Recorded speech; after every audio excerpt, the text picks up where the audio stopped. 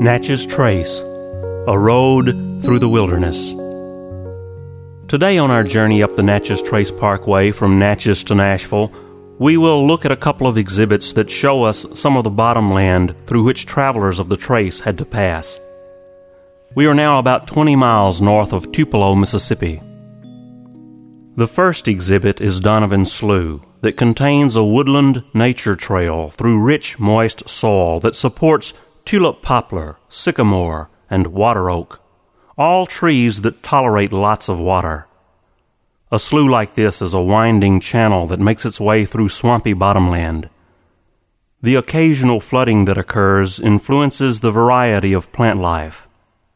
There is a nature trail at Donovan Slough, and a 20-minute walk lets visitors see how bald cypress grow.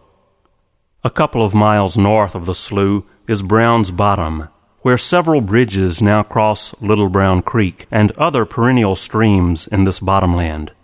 Remember, in the early 1800s, there were no bridges. Join us next time when we will visit the most important archaeological site in northern Mississippi, Far Mounds.